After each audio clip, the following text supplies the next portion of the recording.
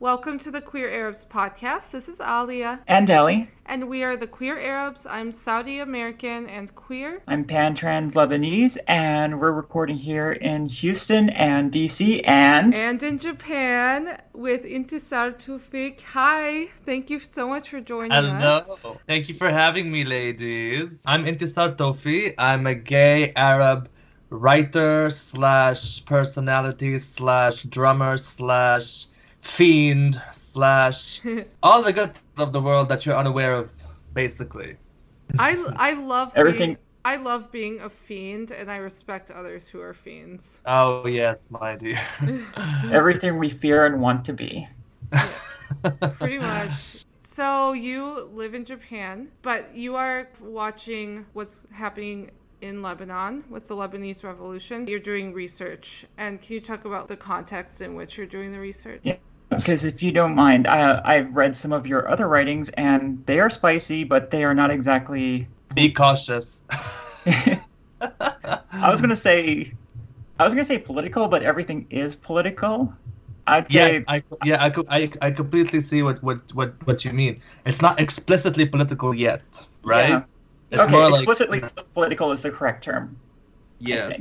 So my research focuses on Chinese Middle Eastern relations, and it focuses on how China will impact Lebanon in the Belt and Road era. As you know, the Belt and Road is China's ginormous plan to link Africa, Europe, and Asia through a land rail and also an ocean trading route, which will really smooth over trade between China and across borders leading to Europe. And of course, the Middle East being at the center of all this is very important to China.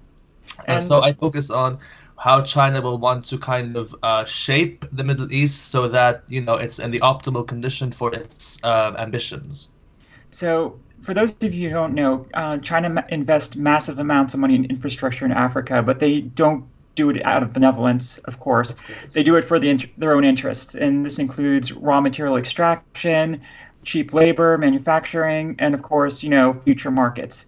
And not only that, also votes at the UN against Taiwan. Oh, that completely slipped my mind. Yeah, because Taiwan sees itself as a separate entity from China, as a completely separate country. And so you see that these countries receiving Chinese foreign direct investment have kind of rescinded their diplomatic ties with Taiwan as a state and now only see China, because China refuses to have links with countries that recognize both it and Taiwan. So, for example, the Solomon Islands recently decided to just recognize mainland China and seized all diplomatic links to Taiwan. So that's also part of the reason. Mm-hmm. Yeah. It's like a bad divorce, It's like, I don't want you, China. China's like, no, come on. And now we're in the splitting up of the friends phase of the breakup. Yeah, it's like, come on, distance, please, distance.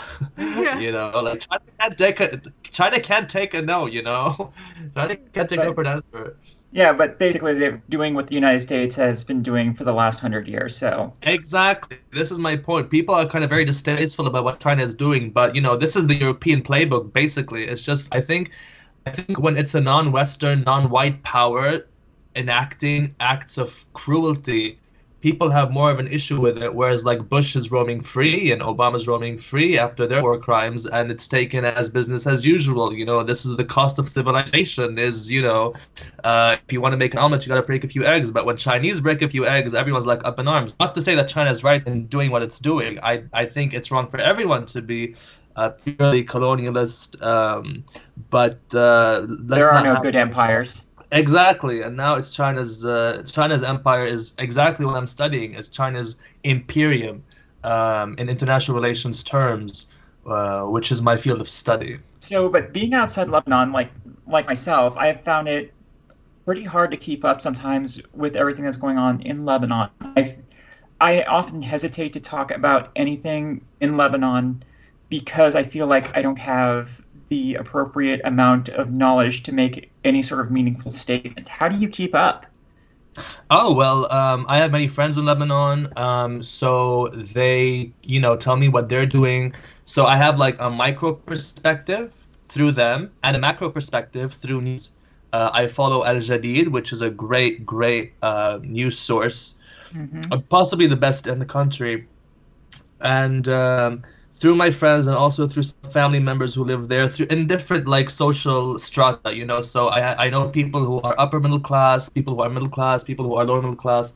So they give me, you know, they help me make a coherent picture of what the hell is going on there, which is not classy. And so that's how I'm able to kind of stay afloat of what's happening, or abreast, if you will. Yeah. So, what is happening? I mean, I'm especially interested in the class differences of the perception of the revolution. Well, I don't think.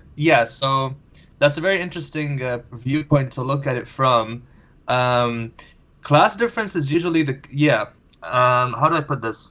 So, as you know, in Lebanon is a very unique country in that there's like 18 sects in a very small piece of land, and they all want the piece of the political pie.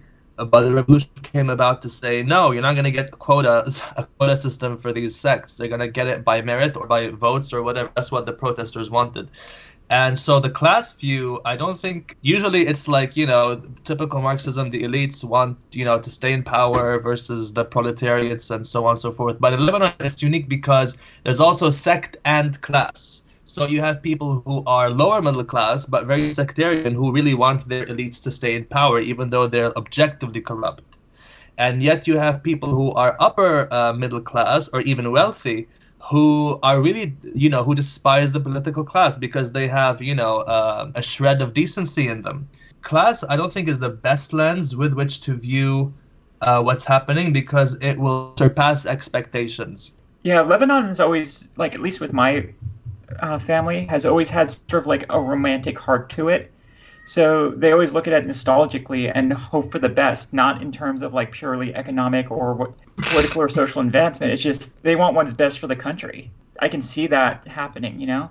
It's just a lot of romanticization and idealism playing into everyone's perspective, because it is. Oh, you know? yeah. Yeah, like me, you know, I cry when I listen to some Fairuz songs, you know. I really... very few things make me cry, but when I listen to her songs, you know, it's just, for me, she's the voice of the great Lebanon, you know, before the ugliness happened. And even through the ugliness, she maintained this voice of what Lebanon could be. And so, I mean, I think everybody romanticizes about it. And this is the backbone of the remittances flow, because if people found absolutely no hope in the country, they would not send remittances to the country, which is really what keeps it afloat. Remittances are a huge part of Lebanon's GDP. Like, let's not kid ourselves. Lebanon is not Dubai. It's not Shanghai. It's not a producer of anything people need. So remittances are what keeps the country alive. And nostalgia and romanticization is a huge part of why this occurs. I can't think of another country kept afloat by nostalgia. Yeah. Well, maybe there is one, but we're not aware of it. Like Venezuela, maybe. Venezuela before the crisis. But they've also got vast natural resources. Yes. It was such a great thing, Venezuela. It was like it was the place to be at one point in time. I have family who went there, and I have family members who speak fluent Spanish because they lived in Venezuela for a long time.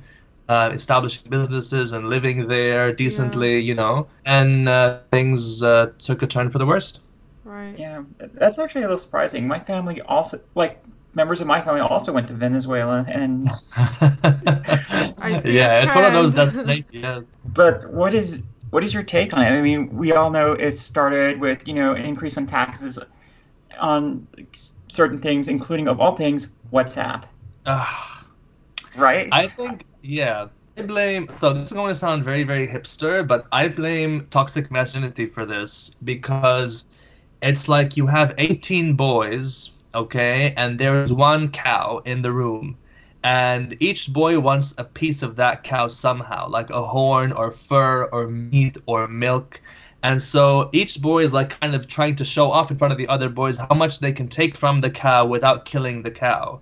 Even though the cow is screaming in pain, the boys have to exhibit a kind of insulation from conscience, basically, an insulation from feeling guilt, to kind of show manliness, because in some stupid parts of the world, manliness does not leave room for kindness. They're seen as antithetical. So what's happened in Lebanon is you have these 18 sects kind of basically beating this cow to death and laughing as they exhibit how merciless they are.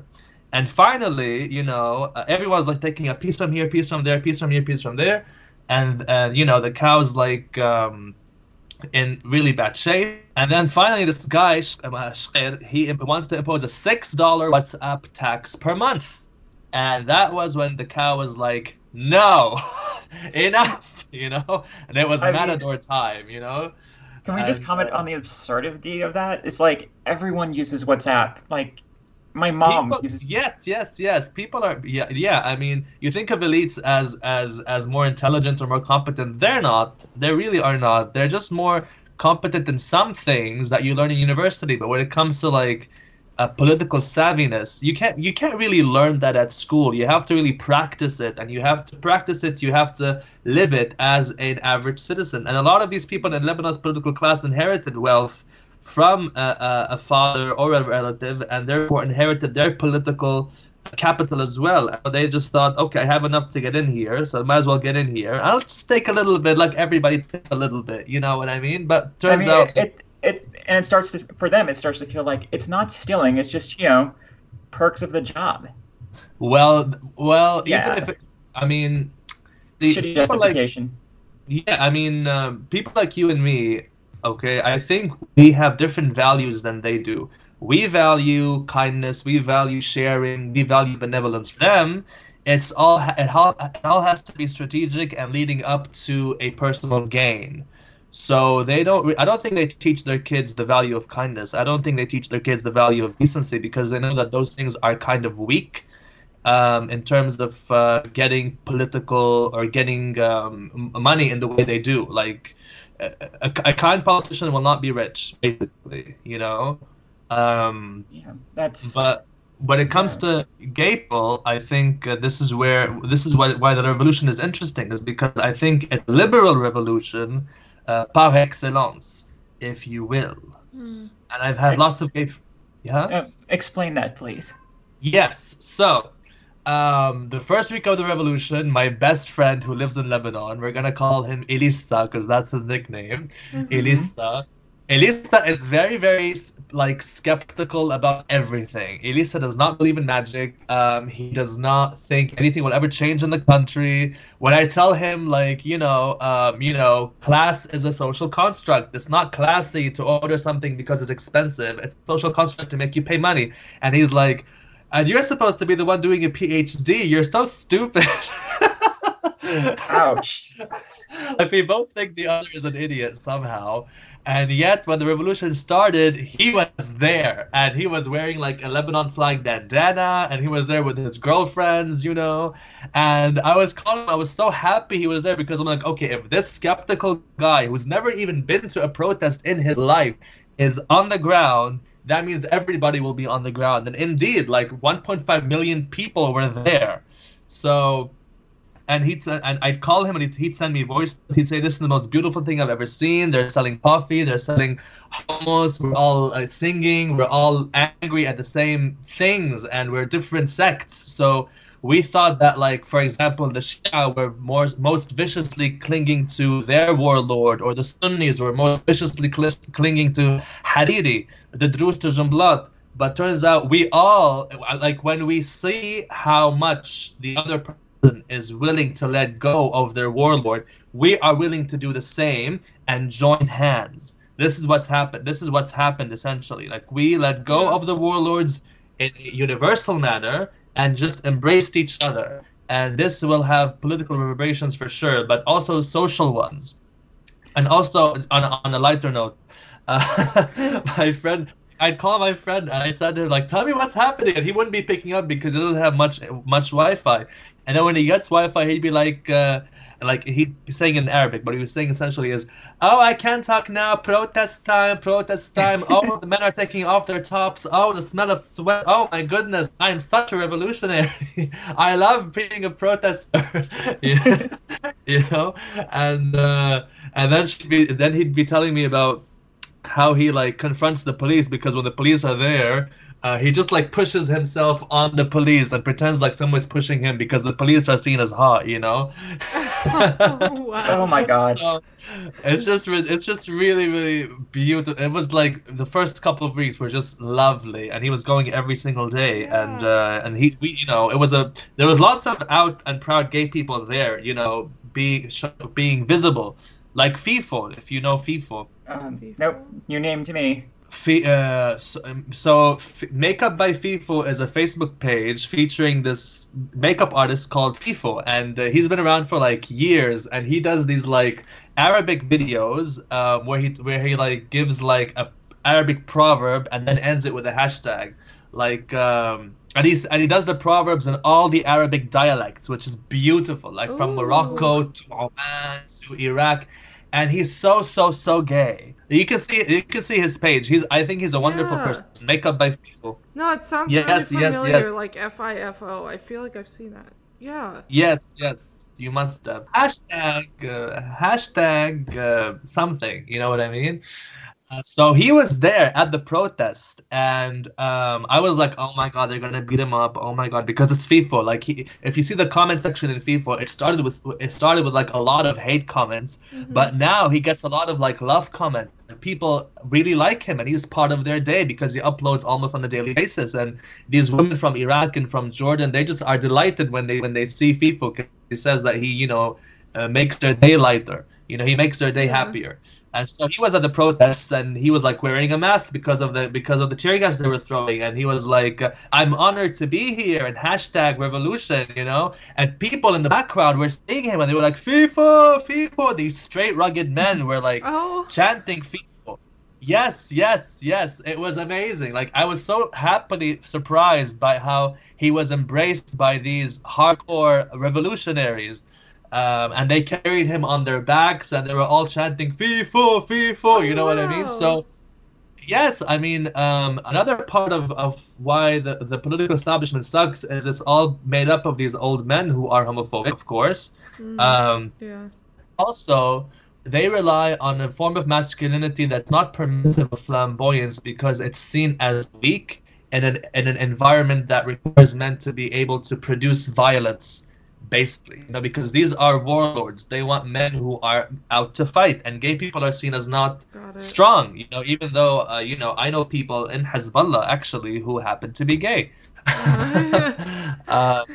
Being gay and being strong are not mutually exclusive things. A gun is a gun. You know, like I don't have to be like jacked to fight anyone. All I need is a gun and like a good pair of binoculars. And even if I'm jacked, you know, who isn't gay and jacked these days? Yeah, I was gonna say that's a exactly. But that's a whole separate toxic masculinity discussion in itself. That's a good point. Yeah. But but it's always, that just makes me really happy to hear that sort of thing happens. Like, Me too.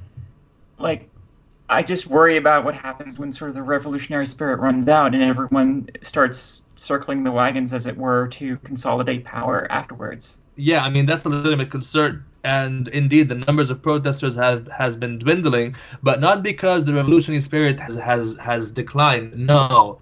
People are still massively, you know, on a massive scale. They're still frustrated, and they still reject the entire political class because we've seen it. Like, we've seen each other let go, so there's no reason to go on, and we've seen their failures over and over again. So we understand that after October 17th, things will be different. What's making people go out and protest less is the fact that they have to go to work. Like, they're that poor, you know, they're not just complaining. Yeah. They are that poor, and they need to get to work, and they need to make money for their families. There was somebody who killed himself because he couldn't give his daughter the equivalent of $1 to go to buy a school lunch. Like, this actually happened, and it shocked. Like, oh my goodness, I had no idea we had such poverty in Lebanon, you know? Shit. Oh Uh, God. Like it's terrible. I've read several posts about people who have had to give up their apartments, move in with like go back home, live with their parents because like they just were not able to financially keep going. Yeah, yeah. Like Yeah, like I'm yeah. sending money to my family, and they were upper middle class, but now they're not as upper anymore.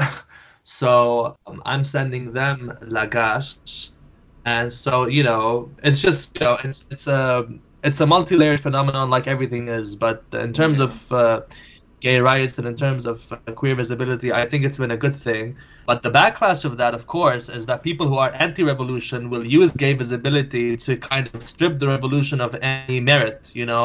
I know someone who would share on Facebook like pictures of like not gay people, but people who look flamboyant, who could be gay or queer or whatever, Oh, sure. and he's like, "Oh, this is the sodomite revolution," So Oh he's God.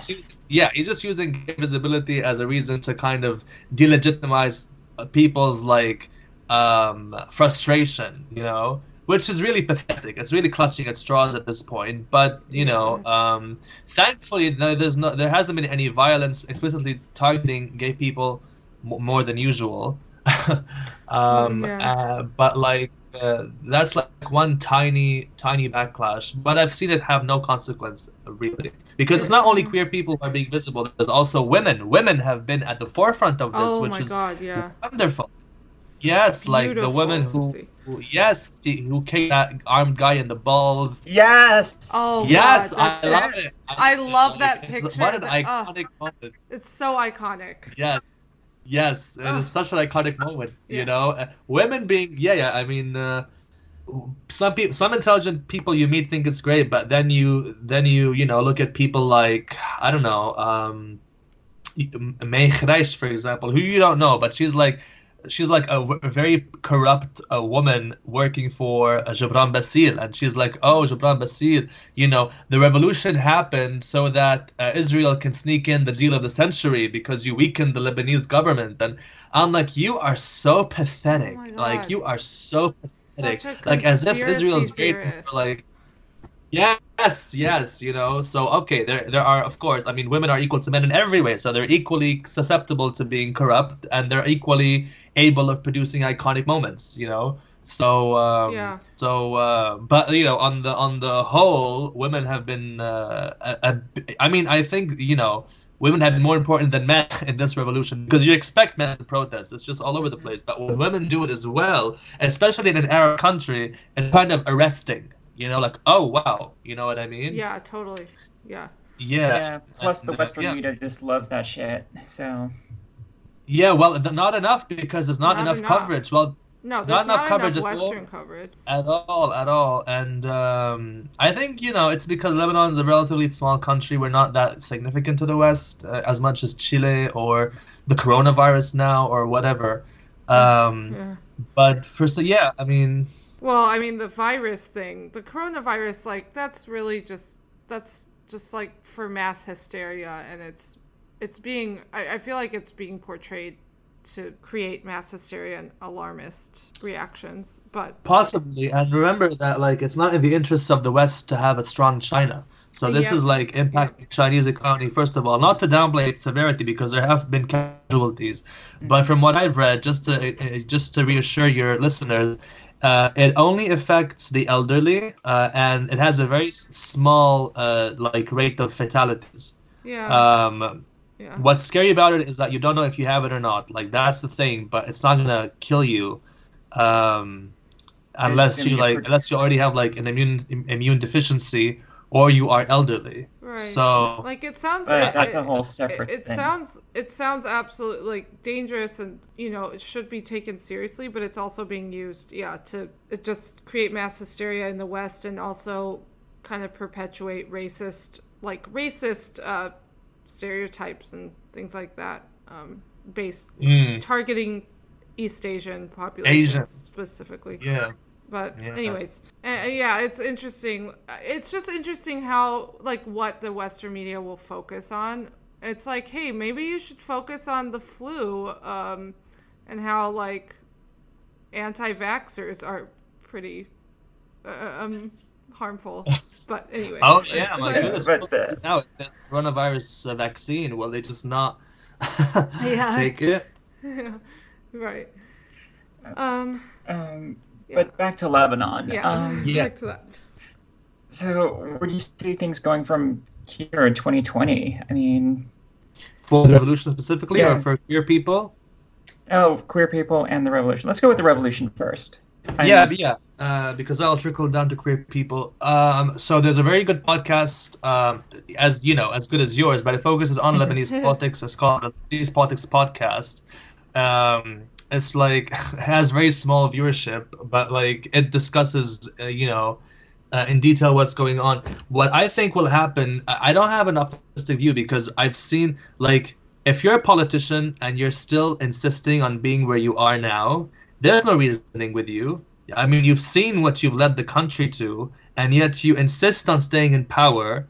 The problem is, I theorize that these rich politicians, I think they just need to use 10% of their wealth to, like, drive out people to defend them. We've seen with Harakat Amal, for example, and Hezbollah, who go around and like yell Shia, Shia, Shia at people who are protesting for their basic needs. It's clear that there's some kind of agenda. It's not just about individual decency. It's clear that there's some, agenda. And I argue there's also some pathology, because if you are really old and really wealthy and insist on staying in power instead of like retiring and having like, a decent last few years of your life, then there's something mentally wrong with you. Like if I had $500 million and was 70, I'd be damned if I work another day in my life. I'd be damned if I ever work in the army. You know what I mean? So there's something. Yeah.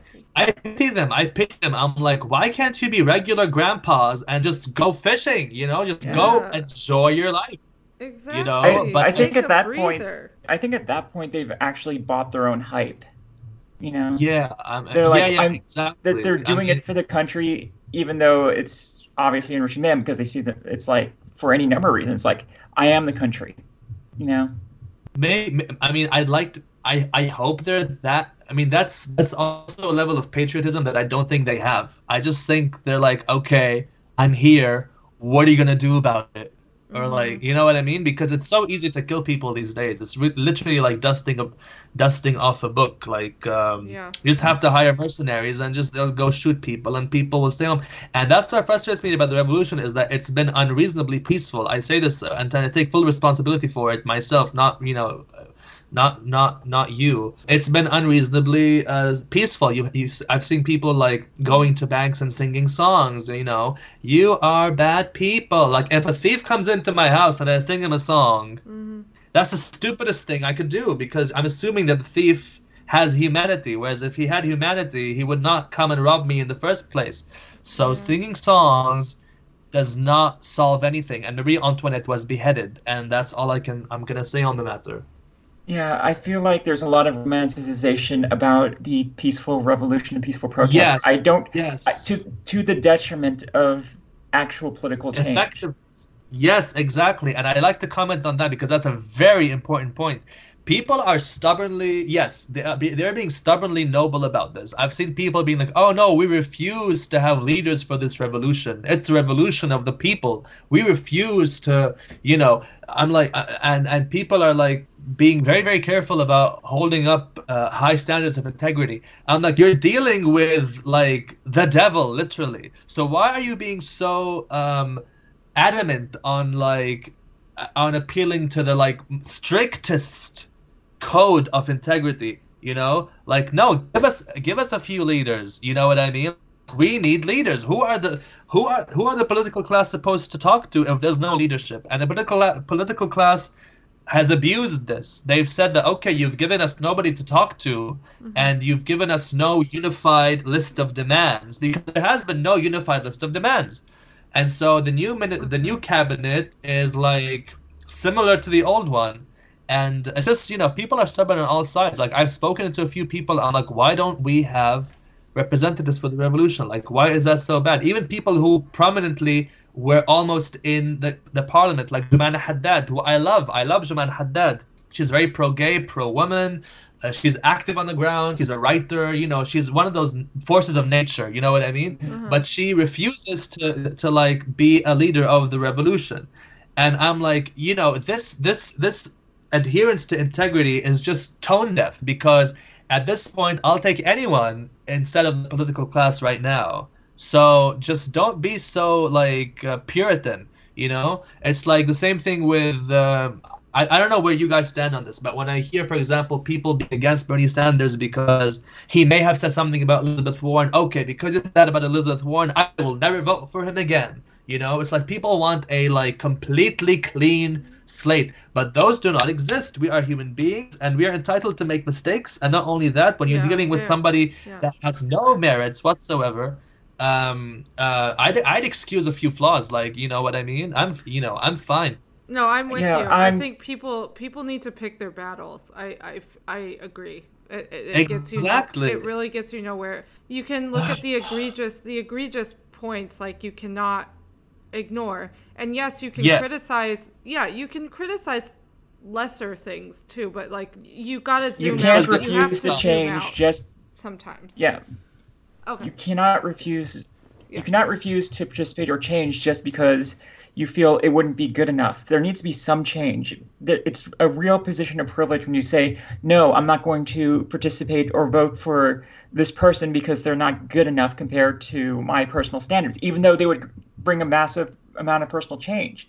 Like, exactly. Yes. And I see this a lot in American politics. Like, oh my God, do not get me started. Oh my goodness. There's people on the left who are like, oh, I'm not even gonna participate in the voting process because it's all, you know, messed up structurally. Yeah. Since when does not voting ever change anything? You're giving more power to people who hate. How is that the right choice? Ridiculous.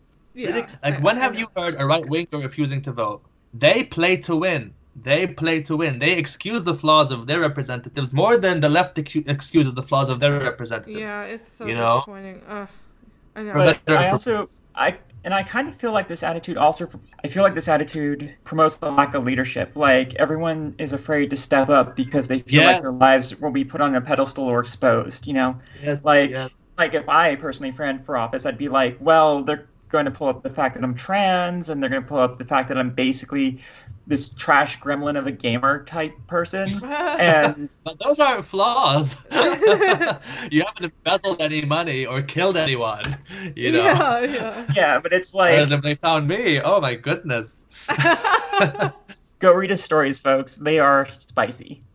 Thank you. Well, there's more to come. I'm just taking a small break right now to focus on my FD, which is PhD pronounced. But yeah, I have like so many stories to write. I really want to write about gay Beirut because the stories of my friends are just ridiculous. Like, I have friends who, if you put a camera like in their hair and just leave them to do their everyday lives, it would be like a Netflix special, you know? Like, it would be such good television. Like, these are transvestite sex workers who really like go to Dubai and Turkey, and they do all kinds of things. Wow. It's just really, really funny, and they just have a completely different ethos than the average person, you know. We can get into that if you like, but like I want to write about it one day. Beirut. There's nothing quite like Beirut. Oh my goodness. You know, I may be Arab and my passport may not take me everywhere, but I'm glad I get access to the Arab world, especially to Lebanon. Ugh, my goodness. I need to go as an adult. Yes. I want to visit so badly. Gay Beirut, from what we have learned through this podcast specifically, just sounds beautiful. It's really great, and people are really becoming more accustomed to seeing gayness, you know what I mean? Mm-hmm. And there's also a trans superstar there. I don't think maybe you've heard of her, Haifa Magic. I don't think so. I should. She had like her moment in the spotlight of about a year ago. She released the songs are in a Khaliji accent. Interesting. Cool. Yes, she's great, and she really like gives my trans friends some kind of inspiration. You know what I mean? Because she is openly trans, And there's also other gay Nice. people. It used to be more hostile a few years ago, but now it's very, very smooth. Like my friend Elisa, for example. Uh-huh. I don't know how you guys will take this joke, but this is like her kind of humor. Okay, it's not mine. Yeah. So Bring it. so Elisa had a nose job. Okay, she had a nose job. She's very happy with her nose. Yeah. Okay, so one day we're cruising in the car, playing like beautifully slutty Arabic music. You know the kind I'm talking about. Yes. Yeah. The kind that's not like, oh, let's sleep together. No, the kind's like, I miss you so much, baby. You know. Throat of the breathy. Like Haifa Wahbi and like the Egyptians and whatever. So we're cruising and being very gay in the car, and these boys start chasing us on their motorbikes and like yelling obscenities, and we're like, oh my god, oh my god, oh my god. And then we stop at a red light, and the boys come to the car and they like knock on the window and they're like bitching, and then Elisa takes out her keys from the car and lowers the window. She's like, look, these are the house keys. My sister's home alone. Just don't hit the nose. Oh my god. Oh my and god. And the boys just laugh their ass off, and they're like, okay, you can go. That is terrible. That's terribly. It's not politically correct, but it is a survival mechanism, humor, Yeah. humor. Sometimes it's all you Yeah. got. Oh my god. You should have a podcast with Elisa someday, but she won't do it unless it's paid. But that's another story. Oh, fair. Because she has like, yeah, maybe, but in Arabic, of course. Because like I'm a storyteller, Yeah. but I'm nothing compared to Elisa in Arabic. She just Someday. makes me laugh more than like she makes me laugh more than Bianca Del Rio, more than Dave Chappelle, more than anyone in English really can make me laugh is Elisa. She is just hilarious. She's just I'm paralyzed with laughter when I'm with her, and I cry Oh my god, and I want I to have talk to her. spasms, and the next day I wake up with cramps, and I record her on my phone. Like I have recordings of Elisa on my phone, and I take them like pills because I'm here in this other country far, far, far away. Yeah. And like, they keep me going really. And That sounds yeah, like, she's that sounds like really a good prescription. it really, really is like, oh my goodness. Aw, I Oh hope my to goodness. talk to her someday. That would be really fun. Yeah. Sounds Yeah. I'm going to ask you a favor here. Get to work on that Gay Root book, please. Pretty please. I really, really want to. I really, really want to. I have so many ideas. You have no idea. Like I'm assaulted with all these ideas and how to write them out, and even and there's a comic book I want to also work on, and I also want to work on a YouTube series. Like I'm Ooh. very ambitious about getting my voice out there, but like for me to sit down and write about Gay Root requires me to like be free from other projects, and Yeah. I'm also working on a children's book. Oh, yes. I'm just super cool. busy. Thank you. Okay, so I'm going to say, finish your PhD and maybe put the Gay Root book as a high priority later on. I really, really want to, but I'm working on a novel right now. I finished the novel. I'm looking for representation. Yeah, it's an LGBT romance novel between a gay guy and a straight guy.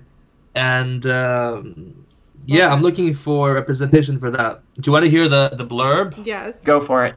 Okay, so gay guy is obsessed with straight guy, okay? Leaves him a note that says, I adore you, and it leaves his number. Straight guy doesn't know who this person is.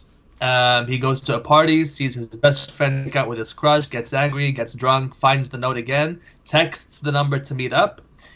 They meet up. Straight guy is shocked to find the gay guy, and he pushes him away. And a car crashes into the gay guy.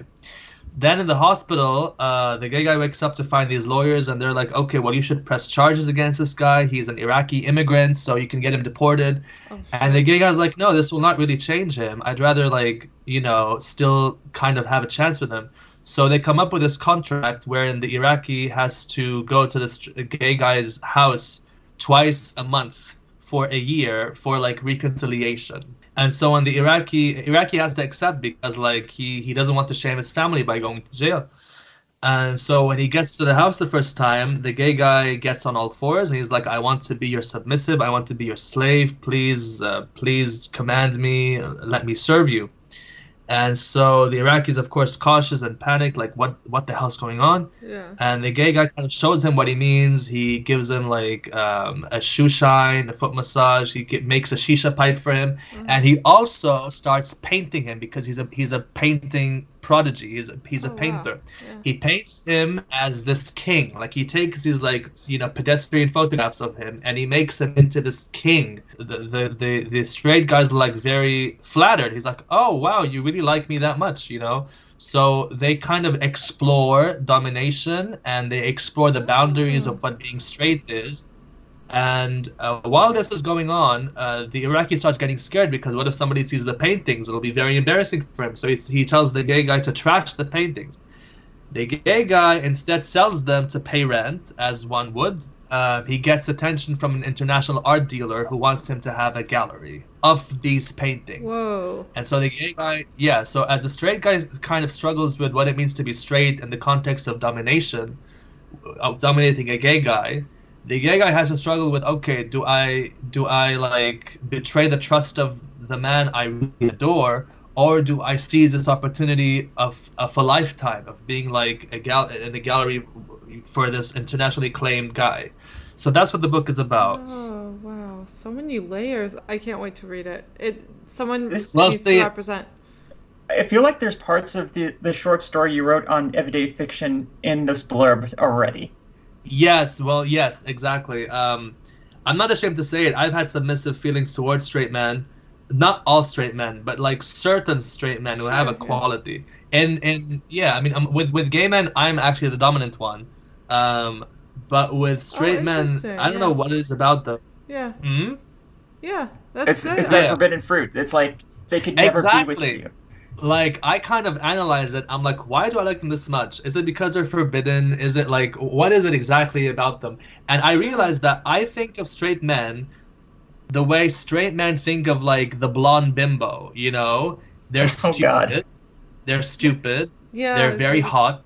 I don't have a shot in hell with them, but they don't know what the hell they're missing, And I will treat them better than anybody has ever treated them, On that note, I'm also involved in the Findom world, if you know what that is.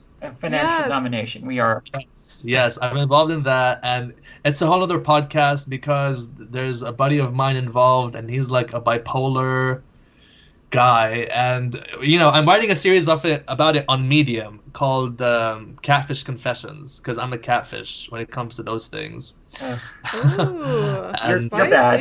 And for those of you, let me just explain this since this is probably a more obscure fetish. Financial domination is when when the submissive gives someone else control of their finances, and the person who is dominating can make demands for payments, they can do blackmail scenarios, they can require like money for photos or moments of intimacy. It's a wide variety of stuff, but basically transactional. It is transactional, but I will say that I've also had feelings of financial submission towards some men who never ask for money from me. It's the submissive wants the dominant to like them. Mm-hmm. And there's also an element of like, oh, I'm being literally drained to make you more powerful. Like you're growing before me. There's also an element. It's the questionable fetish because there's a lot of internalized homophobia involved in that fetish.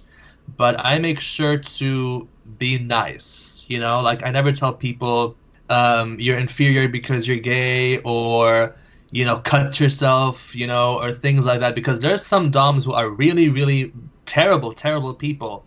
And there's also some submissives who legit think that being gay it makes them inferior and makes them their place in nature is to serve the straight man, which I think is ridiculous because I don't think we're inferior in any way to straight men. I think on average we're more intelligent and more interested than they'll ever be. I mean, the most inconsequential thing on the planet right now is a straight white male because they will change nothing. Like they're just Like when I see like a band made up of 4 straight white males, I'm like, what can you do that has not been done before? What will you say that will not be said before? Like all of history was basically written by you. So I don't really care what you have to say. I've heard it before. Like you have nothing left to give. You have nothing left except to dominate. Experiment. Except experiment. I want more straight men to experiment. I really want them to, because I think this is why I wrote the book, to show straight men that there's nothing to be afraid of. You know what I mean? It all happens at your pace. There's no like, it's not unconsensual. You know what I mean? If more straight men experiment, I think the world would be a much better place, because people won't feel like they have to adhere to this strict code of like archaic masculinity. You know what I mean? And which also, you know, which Putin basically is the saint of, which says that okay, you know, tough decisions, power is righteousness.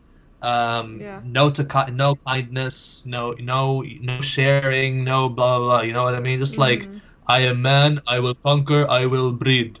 You're that so right. It. He is the epitome of that. He is the epitome of that, and we have, but you have supporters of that in the States for sure. And to be honest, to be perfectly honest, I find that kind of hot. Like I masturbate begrudgingly. Yeah. Hey, yeah. I find it kind of hard, but I'd like it to be strictly in the porn section of some website, not in politics or in seats of power. I think there's something powerful about fetishizing, like, for example, Putin, like finding a way to fetishize him in a way that like fits or works for you. I just feel like you're taking basically some of the power by doing that. Yes. And just to be clear, it's not to does not masturbate to Putin. No, I masturbate to other Russian bodybuilders, but not to Putin. Because Russian bodybuilders are just the best. They're just the best. Oh my god. How do you feel about that accent though? Oh, I love it. I think Russian is the most don't give a fuck accent of them all, you know? When they speak, I feel like such a commodity if they talk about me, you know, I'm like, oh my goodness. Oh, you know, it electrifies me. I think it's super hot. Can I tell a really bad story about this? I think it's super hot, yeah. Oh, so story time. So when I was in college doing work study, I had this guy who I was working under. He was this Russian international student, and he was an asshole, but he had this accent where he's just like, "Oh, go get me this thing," and it's like it was always disdainful. And I was just like, "Oh my god, that's so hot! I hate you, and you are an awful person, but you know, I will do anything to hear you ask me to do shit." Yeah. I mean, we all have our dark sides, don't we? I mean, when we're like civilized and in public, we're all very decent citizens. But in our own bedrooms, there's all kinds of things that turn us on. We know women and men. People think that's only gay men who have these like crazy fetishes, but I'm sure straight women and queer women also have like these bizarre fetishes. Yeah, I saw a documentary. Yeah, I saw a documentary about this German lady who is legit in love with an airplane. Oh that my is god! not even the weirdest thing I've heard today. Yeah. That's even wilder than the person in love with, or I don't know if it's in love actually, who fetishizes balloons. Maybe that's not a love. I don't think it's a matter of love. I think it's just a purely sexual desire for balloons. Being in love with an airplane, that's like definitely that's new. That's really interesting. Like like this chick she just like gets appointments at the airport to go see the airplanes, and she has this model airplane that she really really loves, and she goes and checks it every like 4 months because it's not always docked in nearby. Aww, and she goes cute. And she starts tearing up, and she like goes into the airplane and fills it up, and she starts speaking in German, to it, oh, I love you so much, and I miss you, and blah, blah, blah. And I'm like, oh my goodness. Okay, I kind of love that. That's really sweet in a way. It is sweet. I mean, she's not hurting anyone, so I don't mind, exactly. Aw, I hope one can only I hope it works that out for her. I do too, and one can only hope there's some way that the plane feels this and like feels appreciated. Yes. That's all I could ask or hope for here. The plane's the quiet. Yeah, the plane's like the strong, quiet type. You know. Yeah. You know, I feel like this is just basically the reverse of the guy fetishizing the car and loving his car and polishing it every day. There we go. Oh my goodness. Yeah. Yeah. I mean, maybe she like goes on like a car like on a German car forum and sings the praises of precision German engineering. I want to see this woman's internet history now. Yes. Kind of. Well, that would be a cool glimpse. The interview is, I think, on Barcroft TV on YouTube. Barcroft TV. BARCROFT. Well, this interview went to a very strange and fun place. I love it. Well, we can't be all gloom, doom, and politics all the time. We have to have fun. I mean, Of otherwise, what's the point? Of course. And let me tell you how we can bridge those two things. So yes, we do have warlords in Lebanon, and they do hire mercenaries, but most of their base is like sincere in their loyalty to them. And I think it's a fetish thing. I think they fetishize how strong the warlord is and how apathetic they are to their needs, like some. It's like basically being a masochist. Oh, you know, like I really want to be abused by my warlord, and you know, I want to be under his slipper, and I want him to like keep draining me, and just I want to watch him grow more powerful as I have nothing. I'm sure this kind of mentality and fetish is ingrained somewhere in the ranks of the minds of the most ardent followers of the warlords, you know? Yeah. Oh, please whip me more. Please abuse me more. Here's a new sentence for everyone. Oh, yes, step on me, Daddy Nasrallah. Oh, you know, he's really popular with the gays. Oh, yeah. That wasn't a really coincidence. Yeah, like... Yeah, so that sentence is probably a thing. It may be... Yeah, I mean, yeah. All right. Seems like a good point to close on this. I love it. Maybe. We have a dash of revolution, a dash of airplane love. What more can you ask for? What more could you ask for, indeed? Well, let me ask you a question first. This is going from my motto. As women, do you like to be classy? I love to be classy. I think. No, I'm complete trash. I'm going to own up to that right now.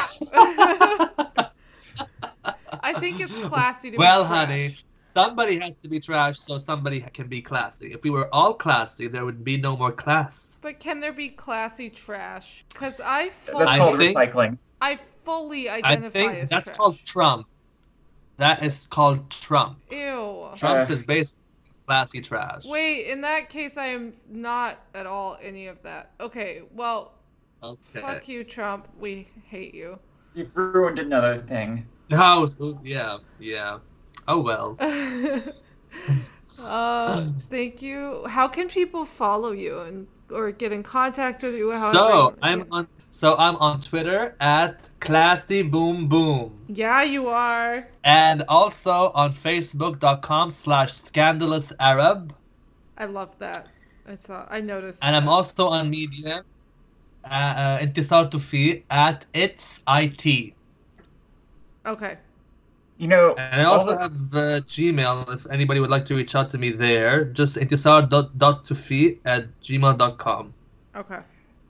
Now I feel like a little silly just being with the queerarabs.com and the queer Arabs on Facebook and the queer Arabs on Twitter. I know. And where was our creativity? Creativity. We sold it for the search engine optimization. Yeah. Yes. We sold out. But before we even started. Yeah. Well, it's fashionable. It's fashionable to be uniform apparently on social media. But as the woman, I like to be monetized. Oh my god. Oh my god. Lols. We should do this again. I'm having fun. I would love that. Can we do like a volume 2? We certainly could, as many volumes as the dial allows. I'm ready. Ready for multiple volumes. Thank My you body. again. I am so happy we got to connect. I can't wait to Me have more too. conversations. This was delightful. And Thank you. you are definitely the first person we've ever talked to about both a revolution and fetishes in one conversation. Well, that's what I am. That's what I'm about. Bringing things together. Yeah, you bring it all in one, into one space. Love it. So thank you all very much for listening. You can follow us at The Queer Arabs on Instagram, Twitter, and Facebook, and reach out to us at thequeerarabs@gmail.com. Our website is, you guessed it, thequeerarabs.com.